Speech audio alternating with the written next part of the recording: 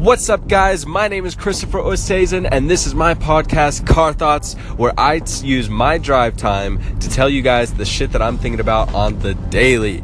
And today, what I'm actually thinking about is the point on which doing a good thing in business starts to become maybe not financially beneficial, and at what point do you kind of cut your losses and drop out, or maybe not even begin to begin with.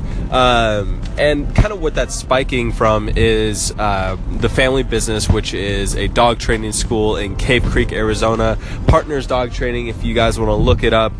One of the biggest in Arizona, or the biggest in Arizona. And we're trying to decide at the moment, because we've been getting a lot of questions about people asking if we will train like a service dog for them, or emotional support dog, or a therapy dog for them. Because as we're seeing more and more in the industry, potentially regulations coming out which will require a formal training of those types of dogs, we're seeing more and more people wanting that type of training for their pup, which is a really great thing. But now it's kind of coming into our minds, all right, at what point is it worth us taking the risk of potentially dealing with a difficult client, or potentially dealing with someone that maybe can't afford our services 100%, and then at what point is just the idea of doing a good thing become worth it? And to be honest, we used to do service dog training, but the problem that we ran into was, again, clients were difficult and had unrealistic expectations. You typically couldn't afford the service in full, so we were usually giving discounts or receiving payments late, and overall it just caused more headache than it was worth at the time.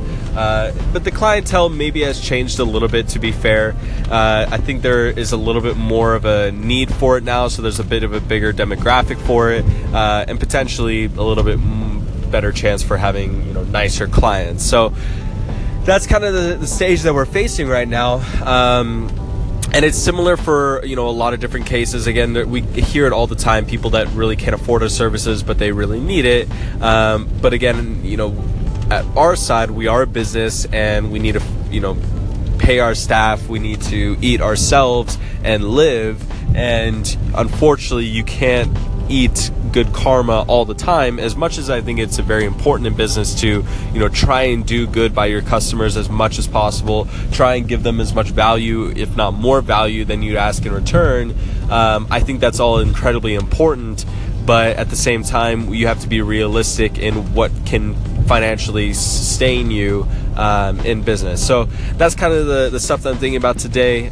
We actually reached out to a few other dog trainers on a Facebook group that we're a part of, and asked their same question, their opinions and their experiences on service dog training, emotional support dog training, and similar response, saying that in terms of being a good thing to do, it was worth it for them, but at the same time it wasn't financially beneficial, and typically they ended up having to stop doing that service because at the end of the day, whether it's a good thing or not, you still gotta eat. So kind of an interesting story, and I think that translates well to a lot of different businesses, or even to people in general, where you want to try and give as much as you can to the other people, especially if that's your natural persona, which for me it is.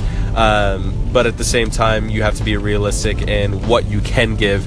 And I think it comes back to, you can't, like, I relate it to happiness. If you're not happy yourself, or if you don't love yourself, or if you don't put yourself first in certain situations, you can't possibly give that love, that happiness, that yourself to other people, because you're going to have nothing to give in the end. So at times you have to be a little selfish. You have to focus on yourself and make sure that you're keeping you in mind whenever you're trying to give to the other person. But kind of interesting topic today, a little bit more I guess intrinsic in ideas. I would love to hear your guys' thoughts. If you agree with me, clap it up. If you don't, I don't know if there's a way to comment on this, but hit me up on Instagram at Chris85258. And my name is Christopher Oosthuizen. This is Car Thoughts, and I'll see you guys later.